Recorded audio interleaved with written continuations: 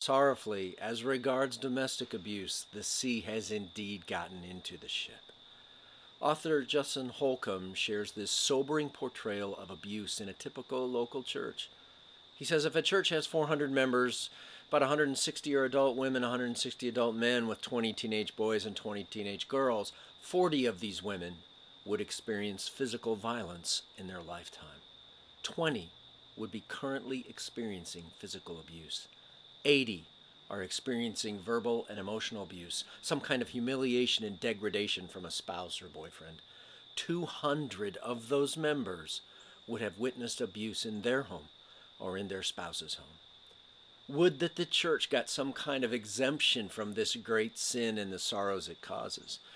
That seems to be far from the case. Nor is it the case here at North Wake. This sin has played out and is playing out in far too many lives with devastating consequences, even here in our church family. This is a great sorrow to all involved, including, and perhaps especially, our gentle and lowly Savior, King Jesus. This morning, I want you to hear from some of our frontline leaders who are actively ministering both to victims and perpetrators of this great sin as we seek to make North Wake a place of refuge and rescue. So this morning, Sam Williams, one of our elders and a counseling professor at Southeastern Seminary, will be sharing God's heart on this matter from the Scriptures. Sam's wife, Mindy, who helps lead our women's ministry and has counseled many women who have suffered abuse, will be sharing a testimony of what she has heard and learned from these women and the hope Jesus offers to all victims of abuse.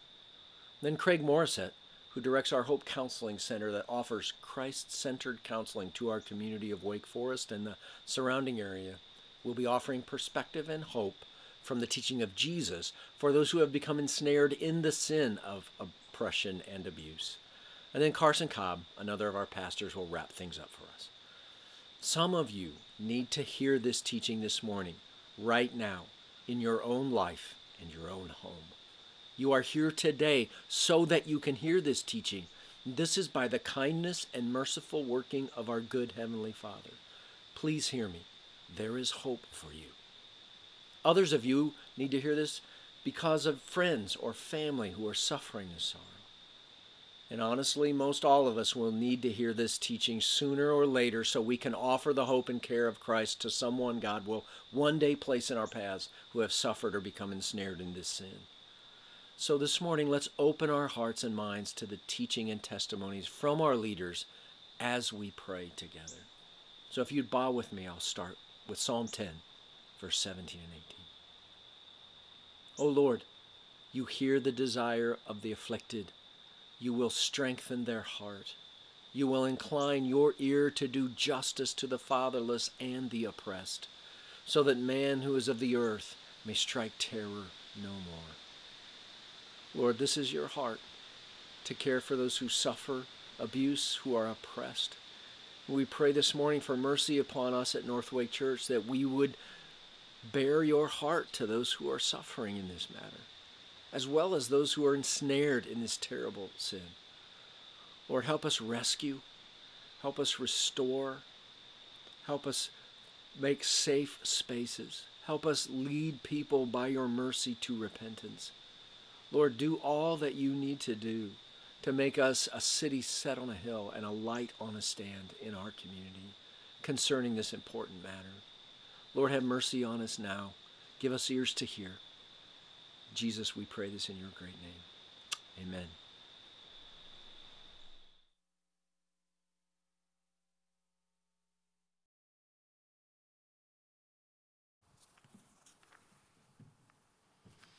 Good morning.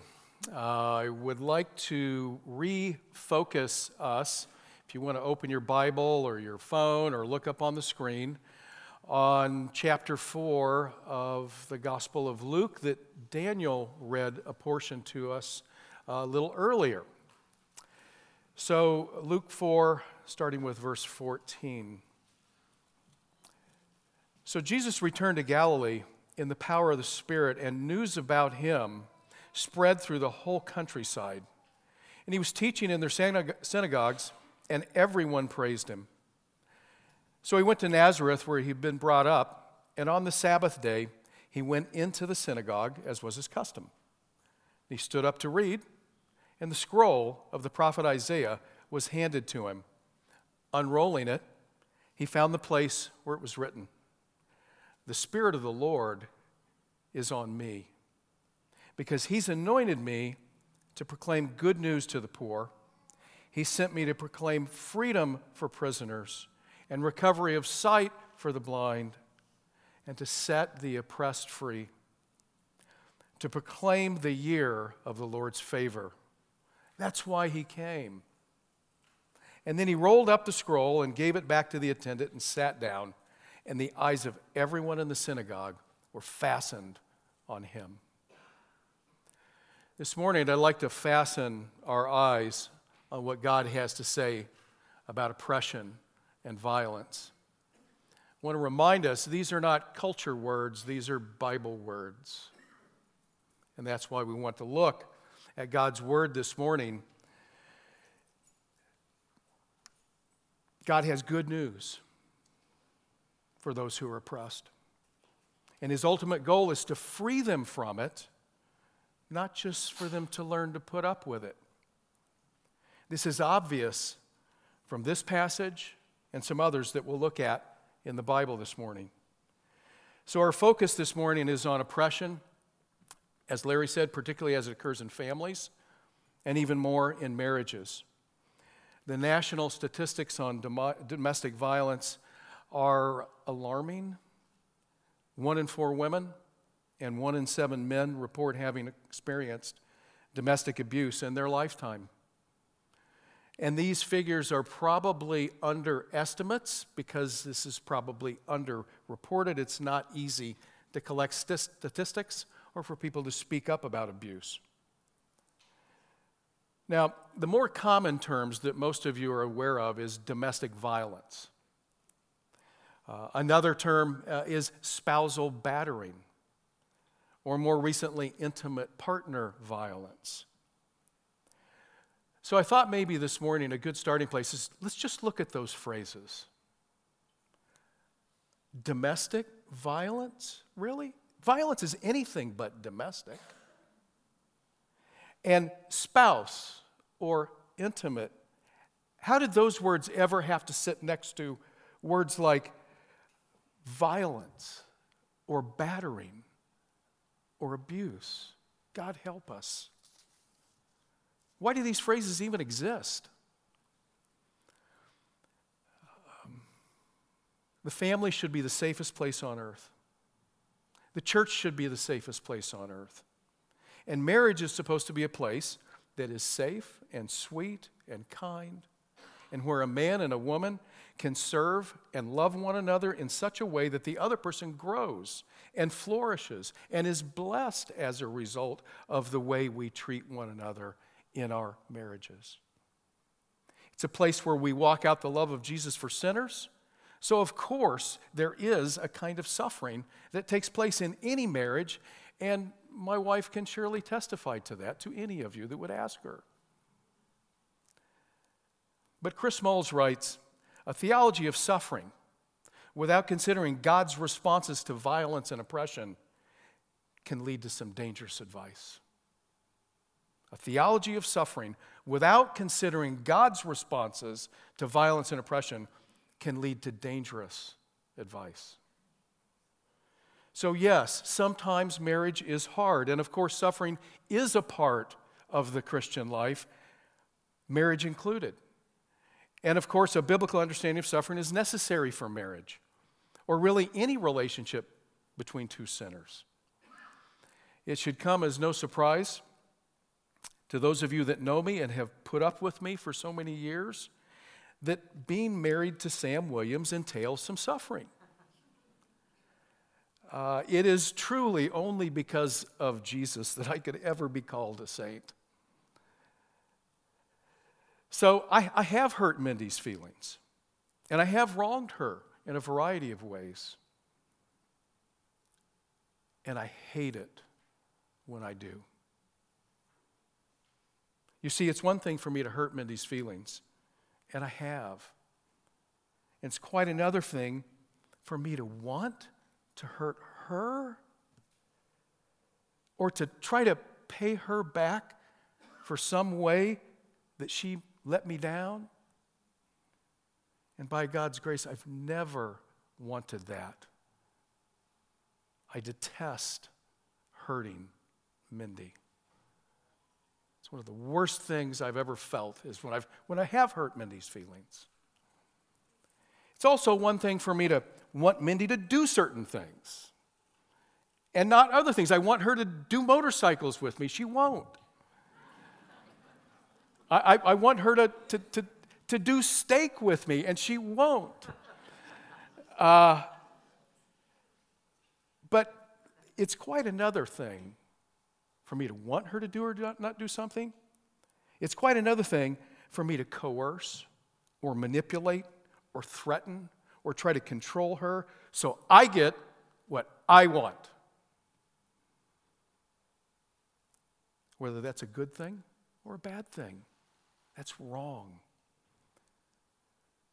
John Calvin helps us here, and he says the evil in our desires often lies not so much in what we want, but in that we want it so much. So you see, oppression and abuse grow out of a self-centered, idolatrous heart, sometimes even for good things like respect or sex or a clean house.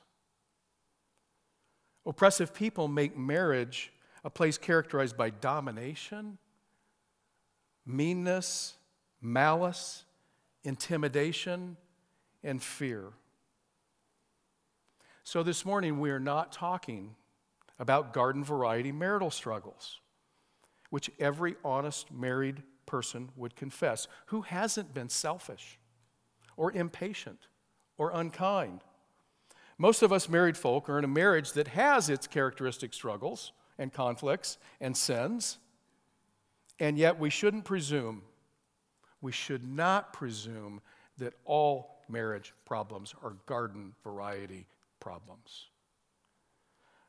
Even our legal system differentiates between a misdemeanor and a felony. Even though breaking any law is a crime, all crimes are not equal.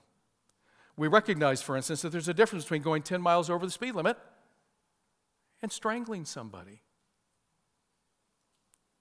Both are against the law, but they're treated very differently.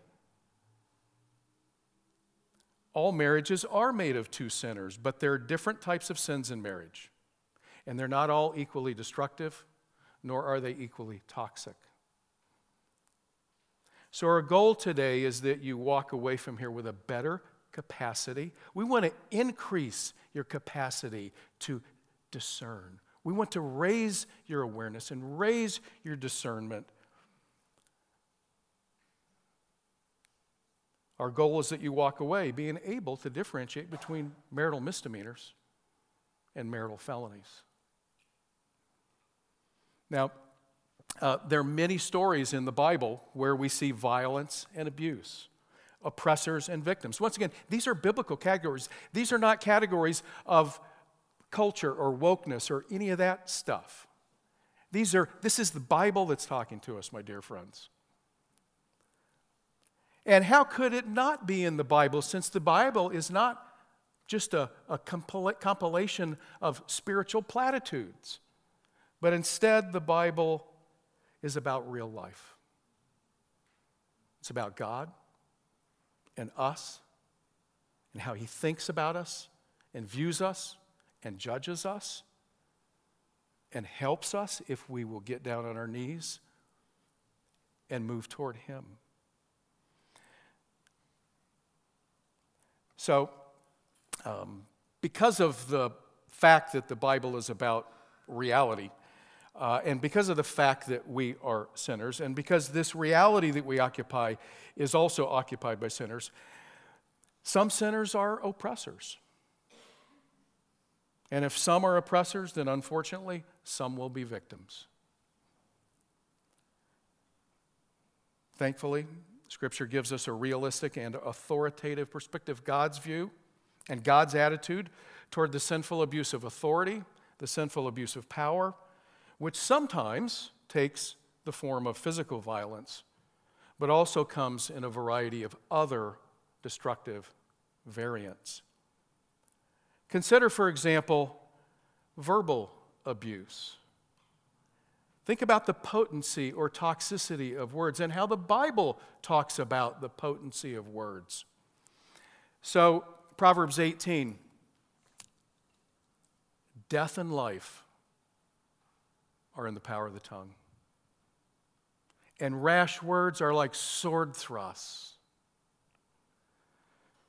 And James describes the tongue as a restless evil full of deadly poison. Psalm 9 and 10 are 3,000-year-old poems about God's heart for victims and God's heart against oppressors.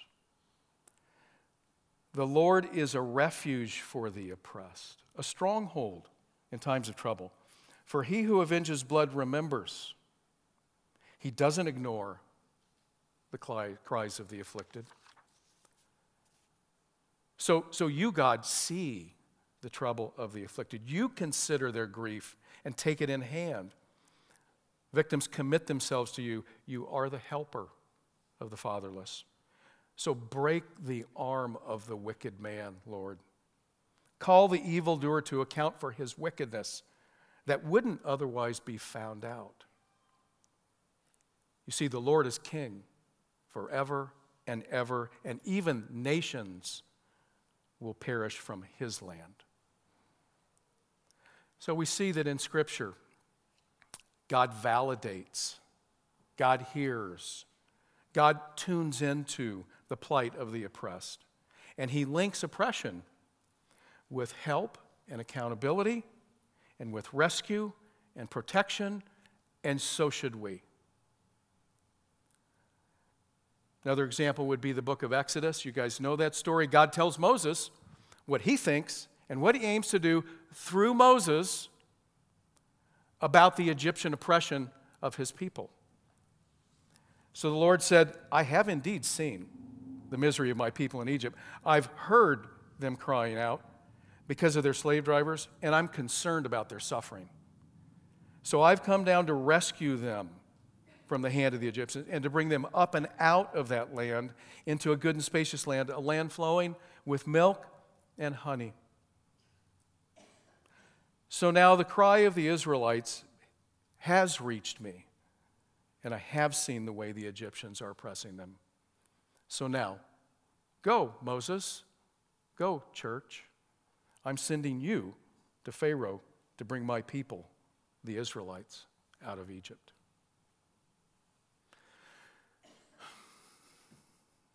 So the Bible's clear, isn't it? God sees and hears and hates violence and will deal with those who dispense it. In God's word, we are commanded, his people are commanded to correct oppression, it says in Isaiah, and to deliver the oppressed from the hand of the oppressor, it says in Jeremiah.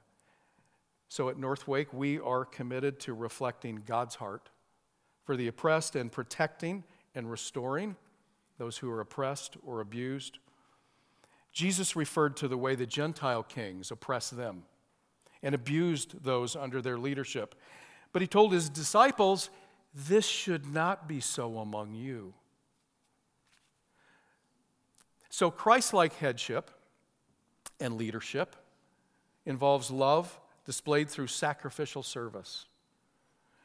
Attitudes and actions that are oppressive or abusive are representations not of sacrificial service, but rather of arrogance, misplaced authority, misuse of power, and attempts to bring about subjugation of another person. Well, let me shift gears just a little bit here with you. Defining abuse is not an easy task. Okay? It is not simple. But I want to offer some descriptions of abuse definitions in a way by Jeremy Pierre, who is a friend of mine, a counseling professor at Southern Seminary, and Greg Wilson, a licensed counselor in Dallas. So, abuse is about the misuse of power to control or manipulate another for selfish gain. An outfit named Emerge defines domestic violence as any act that causes the victim to do something that she doesn't want to do or prevents her from doing something she does want to do or causes her to be afraid. The goal of abuse is self-gratification, to get what one wants at the expense of another. Abuse can involve physical, emotional, verbal, sexual, economic, spiritual, or psychological means. It is, perhaps most importantly, the desecration of the Imago Dei, the desecration of the very image of God in another human being, and is therefore, in a very important way, an assault upon God Himself. So let me summarize here. Oppression, domestic abuse, domestic violence violate, first, the will of God. Paul, in speaking to husbands, says, love your wives and never treat them harshly. Never treat Mindy harshly, Sam. Never. These sins also violate the heart of Christ, who describes himself in Matthew 11 as gentle and humble in heart, and who has a yoke, but it's easy, and his burden is light. And who also, being in very nature God, didn't consider equality with God something to be used to his own advantage. Rather, he made himself nothing, taking on the very nature of a servant. And finally, domestic abuse desecrates the image of God. James chapter 3, with the tongue we praise our Lord and Father, and yet with it we curse human beings who've been made in God's likeness. Out of the same mouth comes both praise and cursing. My brothers and sisters, this shouldn't be. Now, most of you would take offense if you saw someone burning the red, white, and blue, the Star-Spangled Banner. Because to you, that flag is more than a colored, rectangular piece of cloth. You'd say, no, don't do that. That represents something even greater and more important. It's not just a piece of cloth. We should be even more offended and repulsed when God's image bearers are not loved and not taken care of as they should be. To disrespect a person made in the image and likeness of God disrespects God, because that person is like Him. And it's far worse than desecrating a flag. So it makes perfect sense when Paul says to husbands, never treat them harshly. Never. And that James says to those who abuse others with their words, my brothers and sisters, this shouldn't be. So this morning, if God's at work on you, if oppression describes you, the Bible says that God opposes you. God opposes the proud, but He gives grace to the humble. So draw near to God, the Bible says, and God will draw near to you. I would also encourage you to meditate on Psalm 32 and Psalm 51 twice a day for the next week. These are some of the most profound passages in the Bible where God's word speaks and facilitates repentance. Confess your sins to God if this describes you, but don't stop there. Confess your sins to one another, the Bible says, so that you might be healed. So I exhort you also to talk with one of the leaders here at North Wake soon, this week. If victim describes you, we want to know, we want to understand, we want you to be safe, and we will do whatever we can do to collaborate with you to protect and to provide for you. God be with us.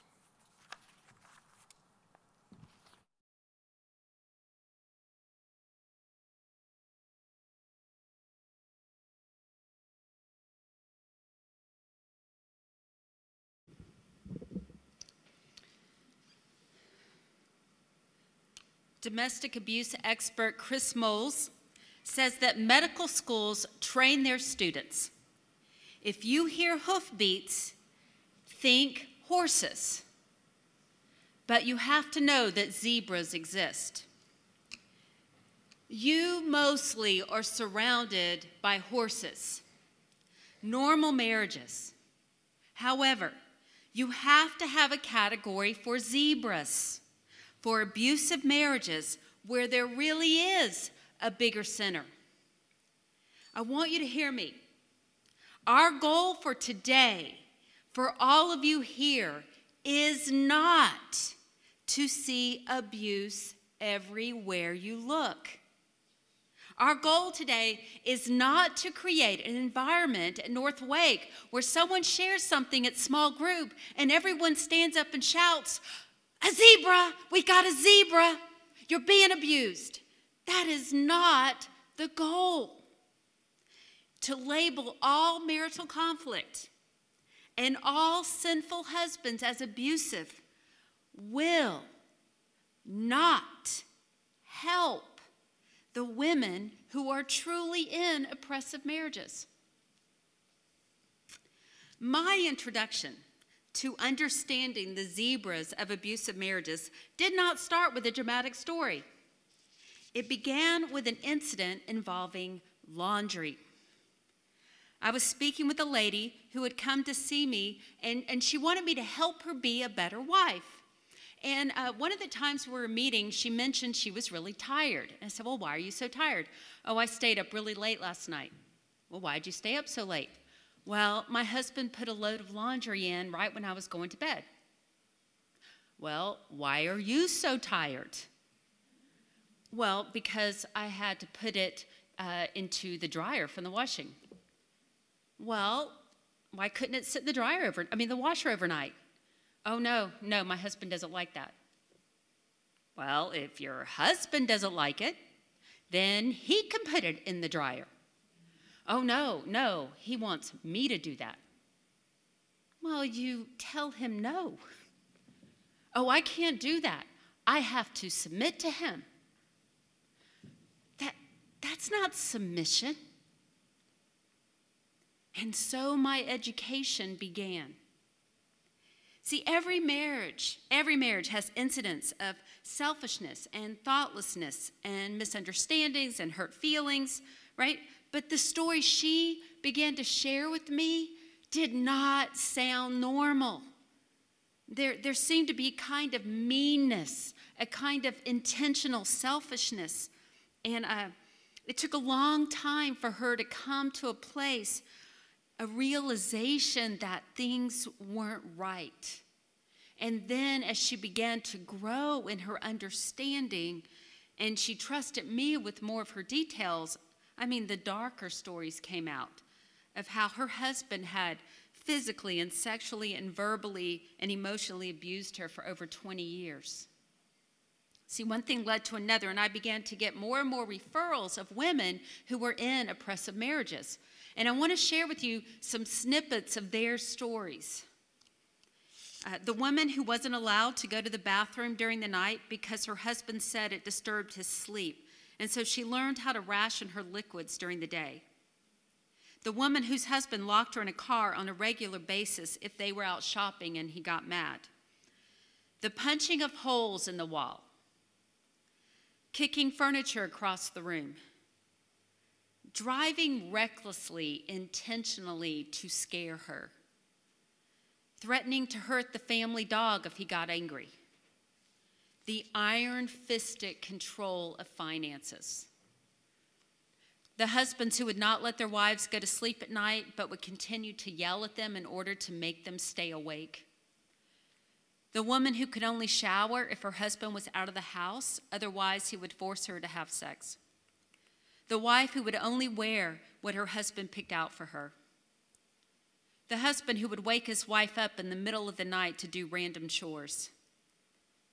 The husband who would become angry and follow his wife from room to room, screaming at her and blocking doors so she couldn't leave. The husband who was extremely passive and gave his wife the silent treatment for weeks. The wife who dropped a heavy object on her foot by mistake and her husband laughed at her and didn't help her, even as she was bleeding and had to get herself to the doctor for stitches. The husbands who feel entitled to their wives' bodies, to grope, grab, demand sex, whatever, didn't matter if she was sick, running a fever, exhausted, or just had a baby. And I heard this from lots of women, hear this from lots of women. Their husbands demanded sex, and the wife is faced with the choice. Say no, and then have him take out his anger on her and the kids for days and make home life miserable, or say sex just to keep him from throwing a tantrum and being mean. Even as a kid, I never liked the story of Alice in Wonderland. I didn't like it when she was down the rabbit hole. Nothing made rational sense. And that's one of the ways I see oppressive marriages. The normal rules of relationship and communication do not apply. See, in normal marriage, conflict can be messy, and the process of figuring it out can take time, but talking about issues can help. But in abusive marriages, to bring something up, it doesn't help. Well, yes, last night was terrible, but today he's being all friendly. Why would I bring up what happened last night? It never goes well. He's gonna get mad, and then today is ruined, and I'm gonna suffer for it. When I was a little kid, we did not have iPads. Okay? We had a piece of cardboard, and it had a black bottom, and then it had two pieces of plastic, and you drew on it with a little red stick. Anybody? Right? And then you lifted up the top piece of plastic, and it, blank slate. It's an awesome kid toy. But a process like that is destructive in a marriage relationship. And this can be so frustrating.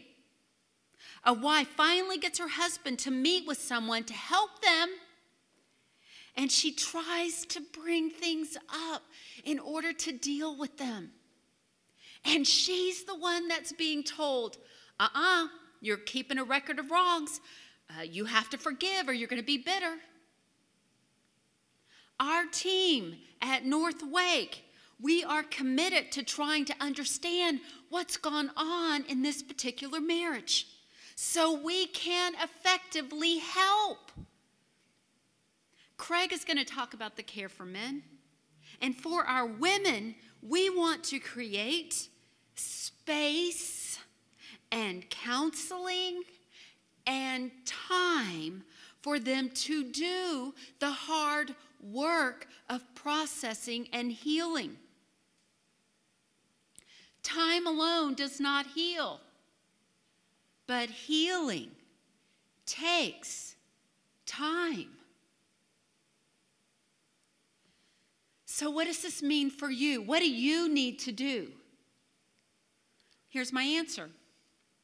On the one hand, you don't need to do anything. Like I said earlier, our goal for you is not to leave here and see abuse in every interaction and every conversation. That is not the goal. But here's what we hope you will do. Simply be aware of the existence of zebras. When someone shares something that they are going through in their marriage, listen. Do not superimpose your experience onto theirs.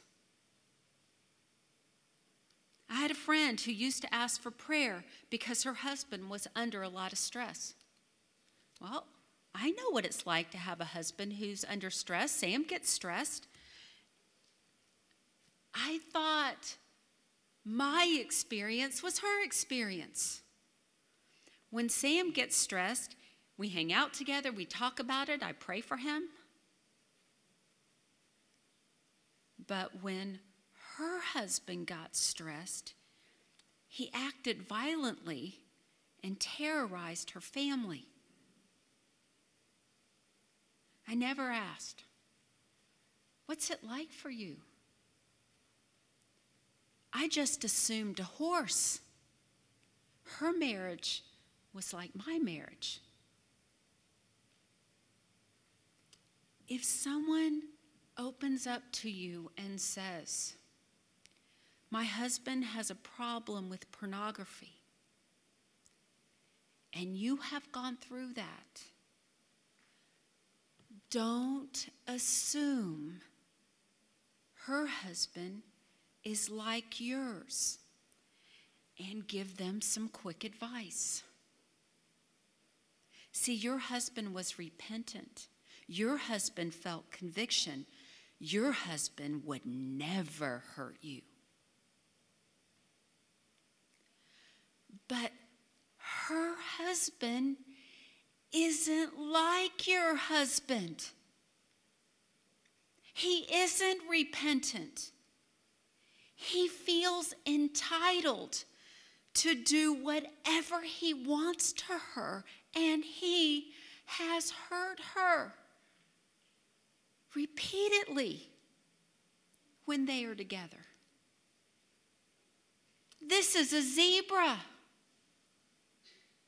When someone says, "My husband has a problem with pornography," ask her, "What's that like for you?" Ask her, "How has that impacted you? How does that make you feel?" Listen, and listen some more. See, Jesus meant for his family to be the safest place for his daughters.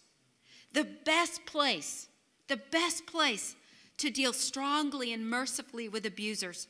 The best place for community and healing and love and fellowship and encouragement and practical help. A place where the oppressed are lifted up and out of darkness. A place where God's true word is taught to the broken and the suffering as all of us grow up together in Christ.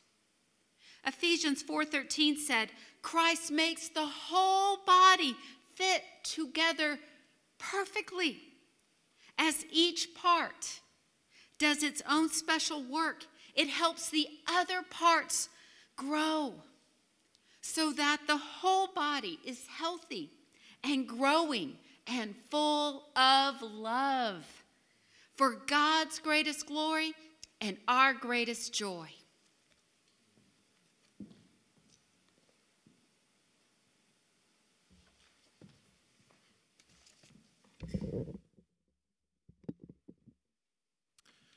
In the short moments I have, I'd like us to consider one example of oppression and look closely at one of Christ's responses to it. Earlier this year, we studied the book of Daniel together. There we read of the wickedness of an earthly king, King Nebuchadnezzar, and how he worshiped himself. And King Nebuchadnezzar we were provided a picture of what it looks like when a person misuses power fueled by pride and entitlement. We learned how this king stripped people of their humanity and attempted to remake their identity. We noticed how he made urgent demands and treated others as servants. We observed how he used his power and authority to cause fear, and how he used that fear to achieve the outcomes he desired. We read details of how his face would change with rage when he was defied. We could imagine how those around him tiptoed very carefully in his presence so as to not disrupt the fake peace with the king, because true peace felt impossible.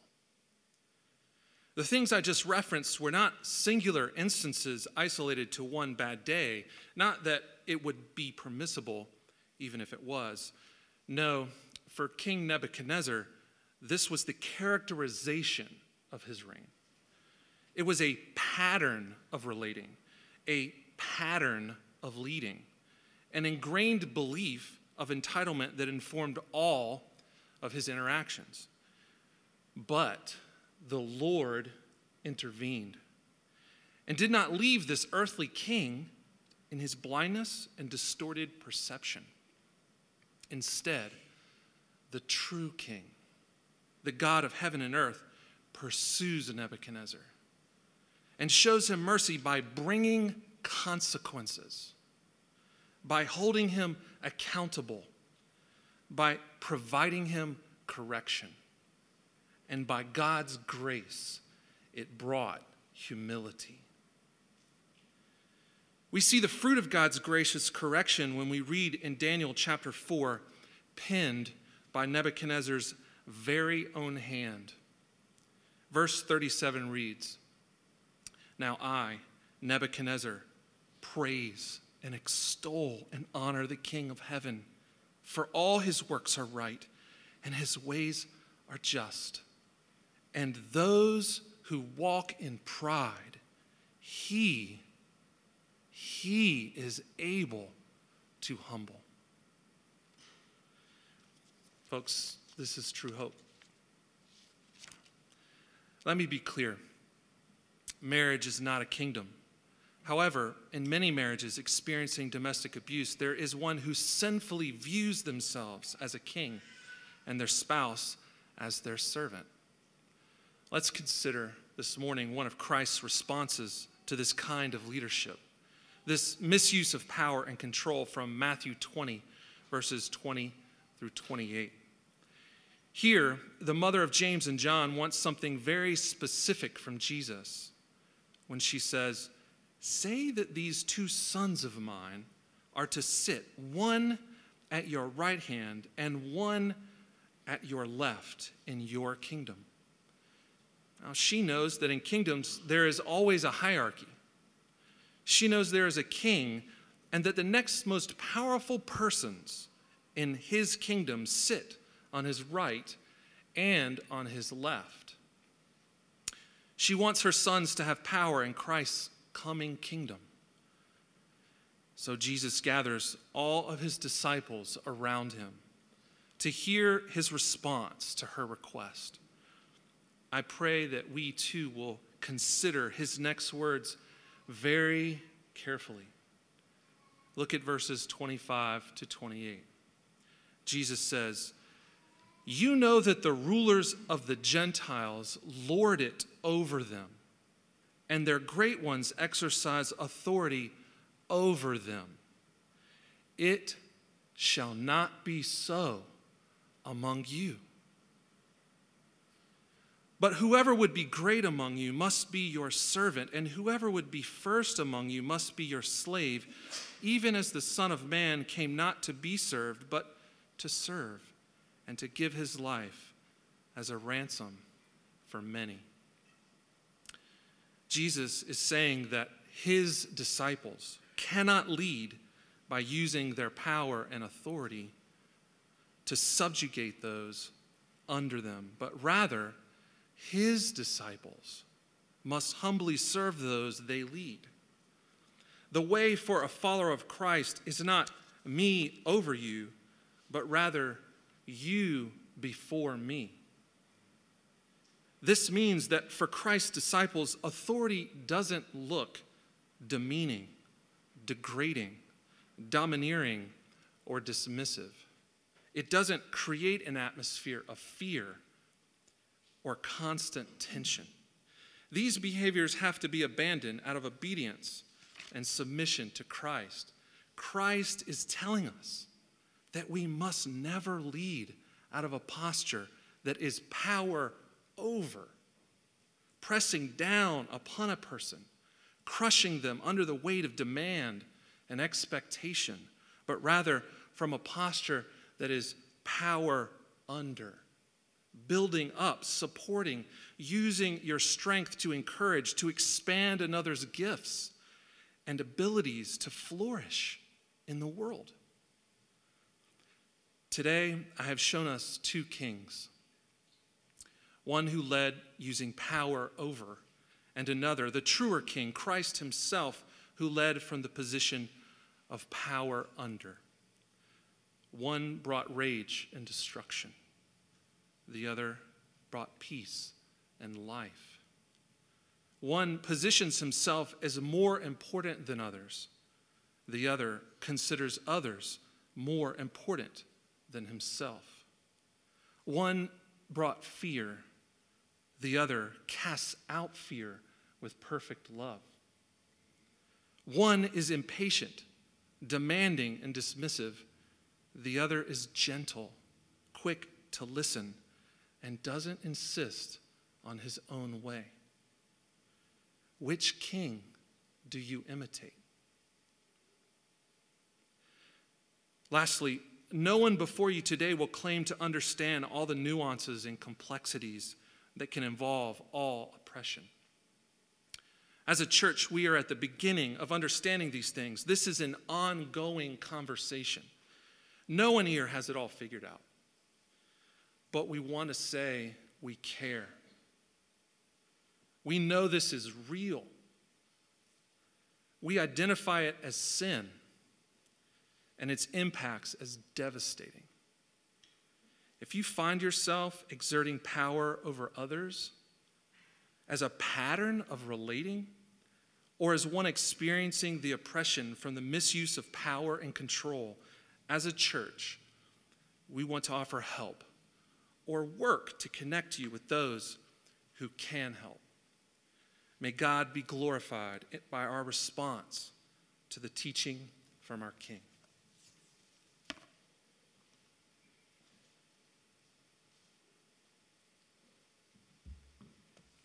So in closing today, I just want to offer a quick explanation and then also a brief invitation. By way of explanation, some of you may be wondering why we are addressing this topic in our service today. And of course, the short answer to that is that we feel compelled to.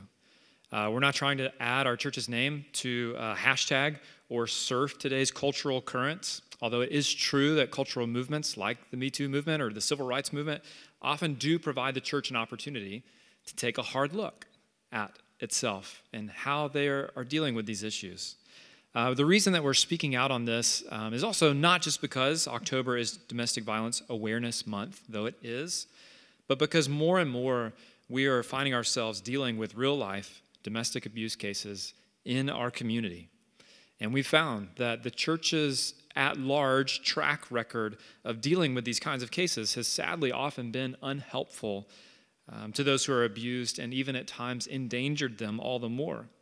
So we're speaking about this not primarily as a generic cultural issue, but as a real street-level problem. And we want to speak on this because we value marriage, and we want our church's marriages to function as God intended, as a symbolic representation of the love between Christ and his church. And as Craig said, we all have a lot to learn in how to best deal with these complex situations. And as Mindy said, we're not here to try to swing the pendulum in the complete opposite direction and start calling everything bad abuse or start any sort of abuse witch hunt. We simply want to say that abuse is wrong and we want to help as best we can. So then, by way of invitation, if you find yourself, as Craig said, or someone you love in a relationship in which you are concerned about their mistreatment, please contact one of us who you've seen up here today in the way that feels safest to you. You can find our email on our church's website. We'll be up here today. Several of us work in the office. You could stop by sometime and see us. We want to help you, or as Craig mentioned, put you in touch with someone who could help you better. We want to be to you the family of God who can come alongside you and help you find safety and sanity once again. And to reiterate what Craig said, if you are someone who finds themselves ensnared by the sin of oppression or violence towards another, maybe even those closest to you, we want you to know that God hates this sin. And so he longs to free you from it and to protect those around you from it. This type of sin will destroy you inside and out. And so our church's leaders want to help for you and protect those around you. And if you will humbly receive correction and help, there is mercy for you. As Proverbs 28 says, he who confesses and forsakes his sins will obtain mercy. But whoever hardens his heart will fall into disaster. The gospel, the good news of Jesus Christ, bearing our sin, is not a message that excuses us to sin, but rather excises sin or cuts it out from us. The gospel message comes along with a new heart, a heart of love. And if God has placed that within you, you will long to be free from this. And if you would like to be free and do not know this type of love of God that frees you from your sin, then you can today. So let's pray together.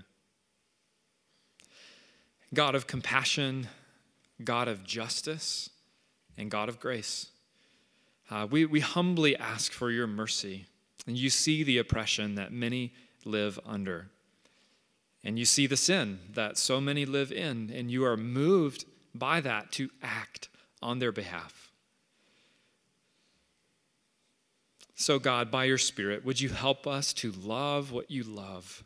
Grant us the compassion of Christ and help us to act as you would have us to act. Would you grant us the courage of Christ? So, Father of mercy, have mercy upon us, your people. Amen.